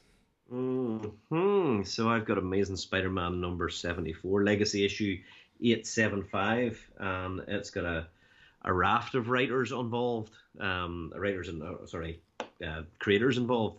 This is Nick Spencer's final issue on The Amazing Spider-Man, and it really delivers. It delivers on seeds that were planted way back in Nick Spencer's first issue. We've gone through so much to get here. We've gone through Hunted and Sins Rising and Last Remains and King's Ransom and Chameleon Conspiracy and Sinister War to get us to this, the epic conclusion of the Kindred Saga and the epic conclusion of Nick Spencer's run. on Spider-Man. And I mean, what better way to do it than just throw absolutely everything at it? Everyone who's ever fought him at one time, clear up some of the stuff in the Spider-Man mythos that everybody hates, and leave it on a really high note. Yeah. I mean, there was so much in here that harked back to Spider-Man's 60-year history. There's so much to get through in this issue that you need to read it more than once, definitely, and just so much crammed in. And if you're a Spider-Man fan, as I am, this is a love letter. This is a love letter. This is Nick Spencer's love letter to his own run and to everything that came before. And it's like, if you're a loyal fan, it's your payoff for sticking through the good, the bad, and it's an ending and it's a beginning. It's a new start. It's a total change to the status quo of Marvel's flagship character. I really enjoyed this. There's no point in me going into the details of it. It looks great. It felt great. The artist lineup in this issue was fantastic. Marcelo Ferreira, Carlos Gomez, Mark Bagley, Z. Carlos, Dio Neves, Ivan Fiorelli, Humberto Ramos. They all were there, and it was just a jam packed, and there was a lovely story at the end. I mean, really, what Nick Spencer did was he left us Spider-Man fans, but just he cut out some things, he retconned some things that we just hate. We all hated, and it's gone, and we're back in a nice status quo again. There was a lovely story about Peter and Ben Parker's history, and then we had which was great, the influence that Ben had not just in Peter but on other people. And then we had a story by Zeb Wells and Ivan Fiorelli called Janine, which is the beginning of the Spider-Man Beyond era. And I've read the first issue of Spider-Man Beyond, and it was class. Yeah, I mean, that's going to be my reintroduction to Spider-Man. I obviously was up and down on Spencer's run, but again, I think a lot of that comes from the fact that, Spidey is your guy. You'll always stick through the good and the bad, just like I will with Batman. Yeah. And I was really looking forward to having a jumping on point, and yeah, there'll be much more talk on Amazing Spidey 75 in the next episode, so we will certainly get to that. Next up for me is Robin number 6, written by Joshua Williamson, art by Gleb Melnikov. So again, this is going to be short and sweet. You know the drill by now. One of the best DC titles on the shelves, and for me, it's just getting started. With issue 6, the Death Battle tournament has begun in earnest, and Damian is sort of starting to learn some truths behind what drives the competition as well. But at what cost? I mean, it's quite the last page of this issue, which of course I will not spoil. Just get on this book if you're not already. I promised I wouldn't make it another pick of the week. I nearly did, but decided to actually hold up to one for a change. But I recently made up a couple of packs in store of the first 6 issues, and the first volume trade paperback's been solicited as well, so no excuses. Get on to Robin. Can't say it any plainer than that. Yeah, that seems fair. Yeah, so from the world of Robin to the X world, what's up next? Yeah, so we've got Sword number 8. It's by Al Ewing. Here we are again, and Guy Villanova, and this is Al Ewing's love letter to Storm. So Storm, I guess, she was underutilized for a lot of the X-Men relaunch, save for Marauders. But since Giant Size X-Men, Storm has taken her place as the Queen of Mars and the Regent of the Soul System. She speaks for us all. Now that the mutants have taken over Mars and made it Arakoa. And in this issue, Al Ewing makes it clear that he understands that Storm is an absolute badass. The whole issue is, the whole concept of the issue is her fighting to keep her leadership of Mars, and it reminds you of some of the classic, the iconic Storm leadership battles. You know, her leadership for the original Marauders, her leadership for the X-Men versus Cyclops. She's just not to be messed with, and she, despite being a queen, she is always that that back alley pickpocket, who always has a blade and will just always has a way out, or a secret weapon. So this just really gives her this fantastic spotlight. And Ewing is really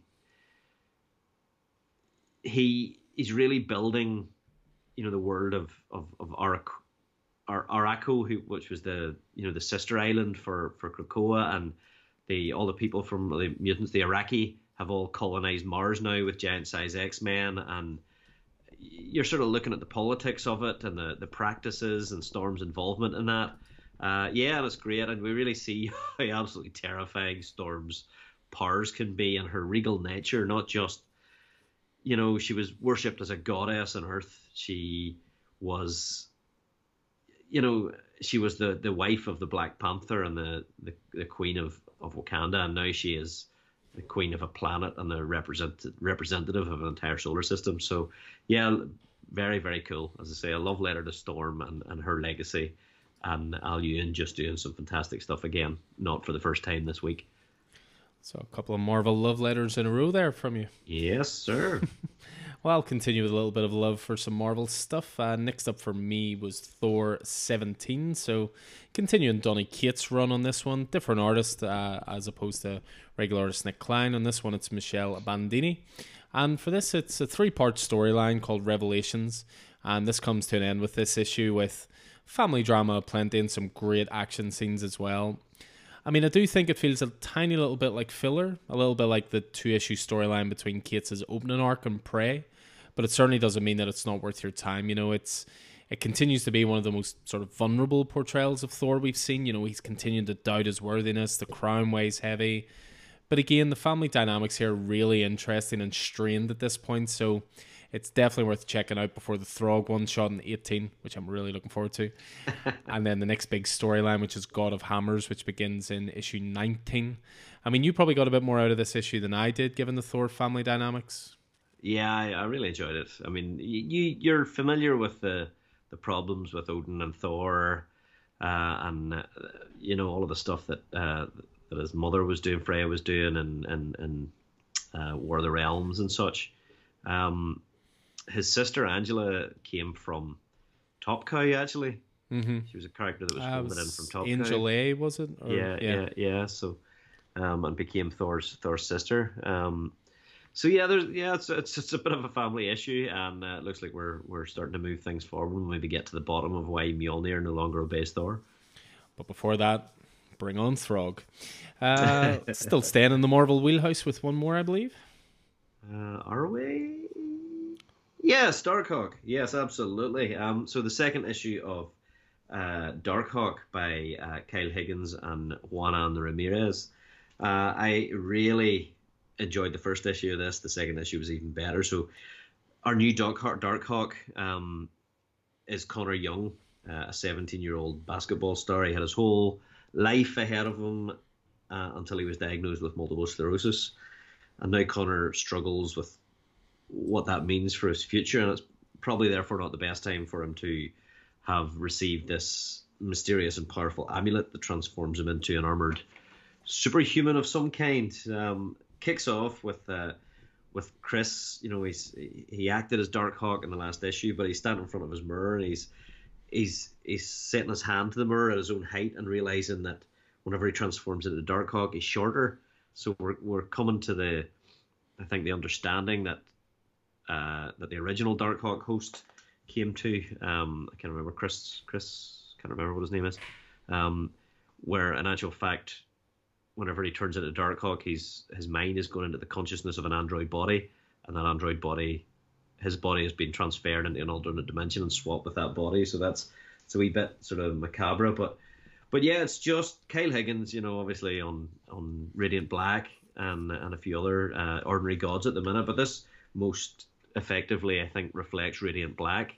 There's a whole lot of cool stuff going in here, and it's just, I'm really enjoying this series. I mean, you're enjoying Radiant Black. You may not have the background with Darkhawk, who was a classic Marvel '90s hero, but you could pick up issue 1 and 2 of this and just really enjoy it. And there was a great cameo in this as well.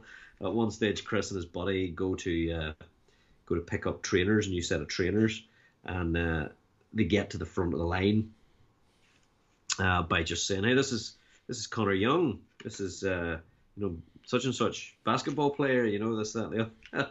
And there's two other individuals standing in the line, and one of them says, "See, seriously, that worked," and the other says, "Hey, Miles, maybe you should tell them who you are." Miles Morales just looks sideways at Genki. Miles does love a good set of trainers, doesn't he?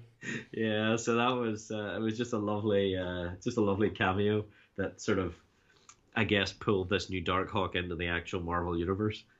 Nice. So Darkhawk number 2 there. So we're going to finish off the honorable mention section with a couple of indie titles and then go into the picks of the week. So first up is just from myself. This is a title called Gun Honey, number 1. This is written by Charles Ardai and art by Anghor Kang. This is the very definition of throwaway comics. It's as deep as a puddle, but very well told. Really interesting setup and some great art sums up Gun Honey. So for this one, it's normally what I would call an Andy title. And if you know what that means, you know what that means. Our main protagonist here is a character called Joanna Tan. She'll never pull the trigger, but she'll put a gun wherever any hitman needs it. She's always able to bypass all security and find her way into even the most impossible of scenarios. But the story picks up when a gun she smuggles leads to the escape of a dangerous criminal from prison. She's recruited by the government to essentially make up for her wrongs. With this one, the characters here, they're all really interesting, really well-rounded. The plot, to be honest, it's straight out of an 80s action movie. The art's alluring, dynamic, bright, fast-paced. What's not to love? It's as deep as a puddle, but it's just so much fun reading it. I just always have a little soft spot for those 80s action stylings and noir stylings and that kind of thing. And it comes from Hard Case Comics, so they focus very much on the noir sensibility. So yeah, just really, really fun. Number 2's next week. feel a bit guilty about it, but I'm really looking forward to issue 2. I've got a one shot from Boom and a friend of ours, David Embore, the writer on Kanto, fulfilling one of his wishes in writing for the first time and hopefully not the last time in the Firefly universe for Boom. So River Run expands on a scene in the Firefly pilot episode in which Simon Tan explains why his sister River is in this cryogenic crate in the ship's cargo hold. In that episode, Simon has a monologue from that scene, and it starts with the chilling coded message that I received from River, who was in a special school for the high achievers, saying, "They're hurting us, get me out." And this fills in the blanks in that story. They maybe didn't need filling, but I'm really glad they were filled, those blanks, because it's a really good story. It's all about Simon's his parents being disillusioned as he throws away his career, worrying about his sister, and starts working with the underground and the dark elements of society that are completely the opposite of what he was raised on, stealing medicine to try and enlist people to do what he needs to do. And it's all sort of, I guess the lettering is all sort of scripted like a diary or a note or a letter. But yeah, it was, and David Bore's writing is phenomenal. And it fills that gap. It ends with Simon putting River in the cryogenic chamber, and that's sort of where Firefly starts. So this was great. I really enjoyed this, and I'd love to see David writing Firefly again in the future. I know it's one of his favorites, and certainly whenever I messaged him about it, there was some veiled suggestion that might not be the finish of it. Always good to hear. It's always better when these properties have people who love the characters or love the world or are so familiar with the world, then being able to do a good job with it. I mean, I'm not a Firefly guy. It's still one of those just holes in my geekdom knowledge. I've just never watched it, but I'm sure I will sort it at some point. I promise. Yeah. Put it on tape here and everything. So, yeah, that was Firefly River Run #1. So that's the quick picks from the 29th of September. We'll go now with our picks of the week. And I'll go first here since you just so eloquently talked about Firefly. And this one surprised me as much as it's going to surprise you that this was my pick of the week. We have talked about some really great titles this week, but this issue made more of an impression on me than anything. And I'm still shocked that I'm actually even going to go with it. But my pick of the week from this week was Berserker #5. So this is written by Matt Kindt and Keanu Reeves and art by Ron Garney. And Berserker is a strange creature of a title. You know, it was announced with loads of fanfare due to Keanu Reeves' involvement. It suffered from delays. It became Boom's biggest pre-order title of all time. And then what we had, certainly from the first arc, was something very straightforward, brutal, thinly plotted, and dare I even say it, a little bit dull. You know, I thought I'd continue with #5 as it was the start of a new arc. You know, the world and characters have been established, so if they can't make it interesting from here, I may have had to jump off the title, which I know you already have, for example. But what they've actually pulled off here is easily the best issue so far, with a story that turns a past that is explored and a conspiracy setup that is really exciting for moving forward. So we're starting to learn more and more about Anut, you know, our immortal main character, and how they have managed relationships over the course of their long life. You know, watching people you care for around you growing old, and you have all this power, but there's absolutely nothing you can do to stop the winds of time. And simultaneously, you don't fully understand your own immortality either. You know, dare you even love if you know it will end in heartbreak? Is it even worth forming relationships? So also with some of the loves from his past being forbidden ones as well that are explained, there's also the pain of those wrong decisions and the wrong people finding out and bringing harm to you. You know, there's even a scene in it where his body is torn to pieces, but Anut is immortal, so he'll ultimately reform, albeit in really painful ways. You know, love can be painful, not just emotionally, but also physically. You know, all of this just brings, there's just this amazing depth brought to this title, you know, and depth brought to the character that has been sorely lacking for the first 4 issues. Add in some background shenanigans of forces moving against Anut, some ill-gotten intentions towards him, and I am right back on this book for the duration of the series. An extremely welcome surprise this was. And if you fancy jumping on Berserker, first trade's available now, and issue 5, as I say, is the start of a new story arc.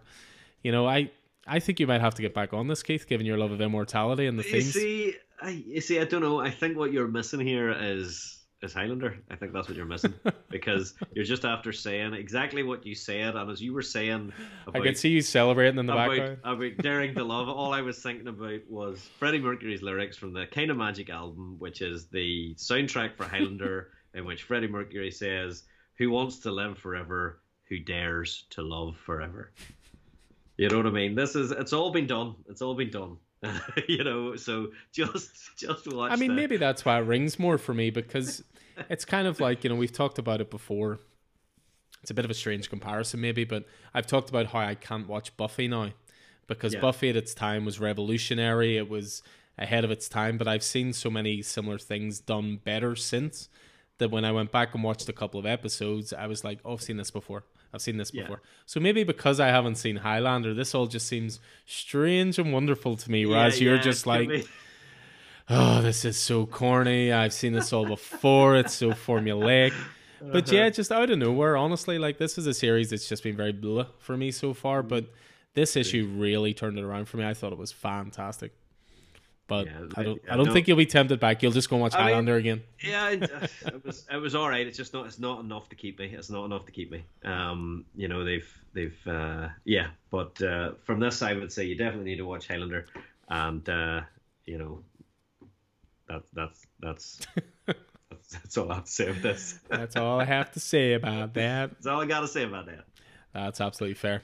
Yeah, no worries. Well, that was my pick of the week anyway. That was Berserker #5. So why don't you bring us on home then with your pick of the week for 29th of September? So yeah, for me it is Inferno #1 by Jonathan Hickman and Valerio Schiti. Overall, this is a bittersweet issue as we push into Jonathan Hickman's premature finale to his Krakoan era X books. And that's not to say the Krakoan era is necessarily coming to an end. Hickman has successfully set up a new paradigm and a new status quo for the X books, but his role as head of X is coming to an end with Inferno. And while I think the books are in great hands with Gerry Duggan and crew, with Hickman's influence still being felt, it's really sad to see him go because of what he's achieved. All that said, this extra-sized issue has us off to a running start and covers a huge amount of ground. It retreads necessary ground and expands scenes from early issues of House and Powers of X, recounting Moira's mutant reincarnation power, her meeting with Mystique and Destiny during her third life, and how she's chosen to deal with the threat of Destiny in her current 10th life, which is the life that she is living in what we're seeing now. And she does that by ensuring that Charles and Eric don't resurrect Destiny, despite Destiny's lover Mystique protestations. And therein lies the secret and the conflict of the Inferno miniseries. The issue lays out Krakoa's continued attacks against the Orcus Forge, the anti-mutant conspiracy, with Nimrod slaughtering Wolverine and Kid Omega and Domino, not for the first time. We have Gregor and Devo and Karima, the Omega Sentinel, discussing these attacks and that they've been ongoing, and they realise that the mutants have not learned anything. And the reason we know that the mutants have not learned anything is because they're being killed on the Argus station, and therefore they can't back up their own consciousnesses and their own memories and personalities before that happens. So they never, whenever they're resurrected, never know it. And so the bad guys are beginning to suspect the resurrection protocols of Krakoa, just as Ben Urich is starting to suspect that in the X-Men title by Gerry Duggan.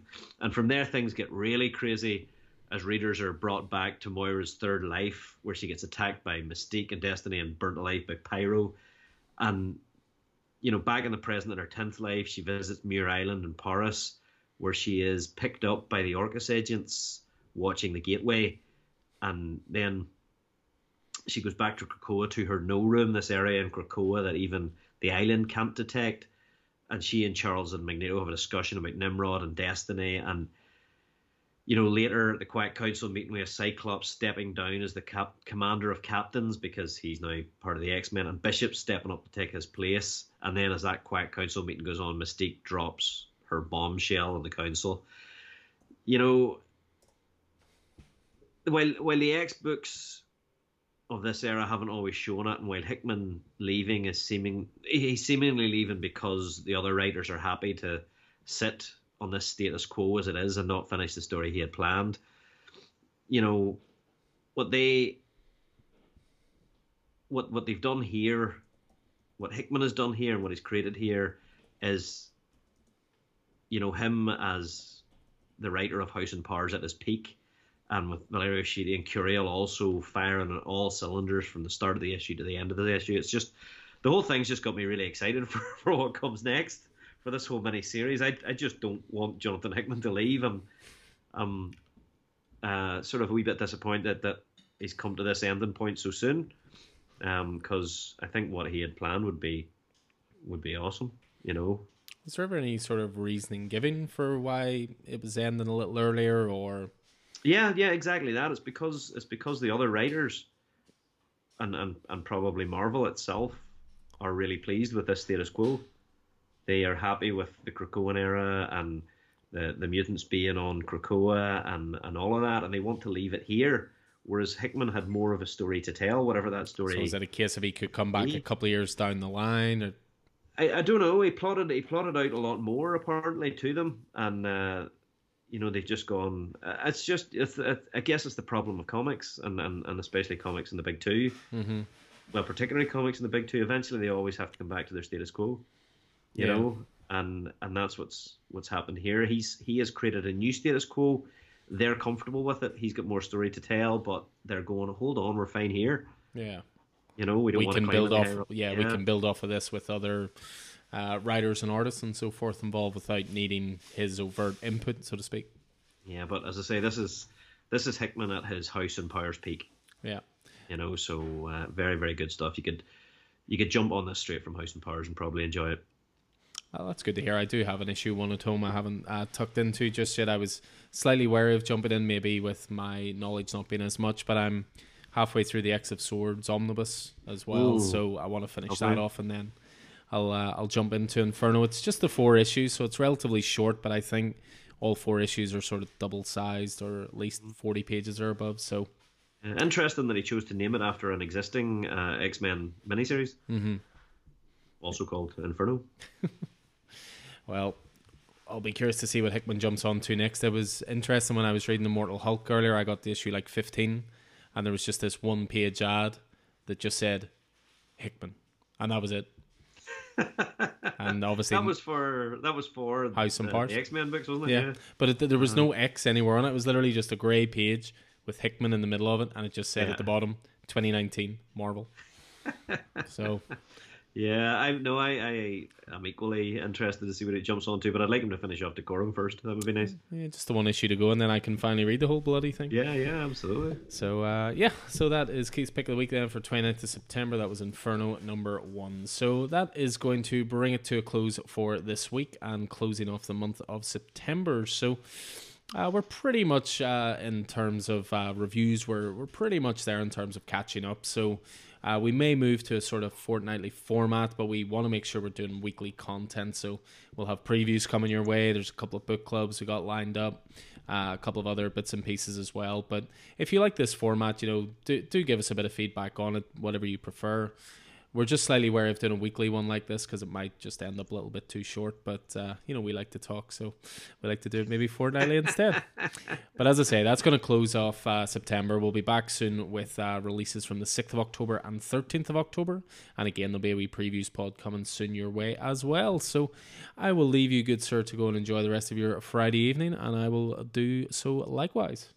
Alrighty, that was really enjoyable. Thank you very much. And I'm looking forward to getting into a wee beer and making a burger and sitting down in front of the TV and hopefully getting rid of this cold that is plaguing me. Yeah, nice wee relaxing weekend. I think it's the way to go before you start moving house and all the stress begins all over again. Yeah, absolutely. Absolutely. Awesome. Pleasure as always, man. Thank you very much as always as well. I hope you guys enjoyed this. Again, any titles catch your ear on the pod this week, just drop us a message. We'll always do our best to get you guys sorted. So thanks again, and we'll look forward to seeing you in store soon. So I've been Alan Taylor, and this has been Keith Miller. You can find Alan in store at Coffee and Heroes and on Twitter, where Alan is at Coffee and Heroes 1 and I'm a Scannyson00. Coffee and Heroes is a local comic book shop, coffee shop and community hub in Northern Ireland, based at Smithfield Market in the centre of Belfast. You can find Coffee and Heroes on Facebook, Twitter and Instagram, or email us at coffeeandheroes@hotmail.com. Make sure to check out our YouTube channel as well. The Coffee and Heroes podcast is available on Spotify, SoundCloud, Apple Podcasts and through all good podcast platforms. Please like and subscribe and leave a review so more people can find us. And until next time, happy reading and hope to see you in store.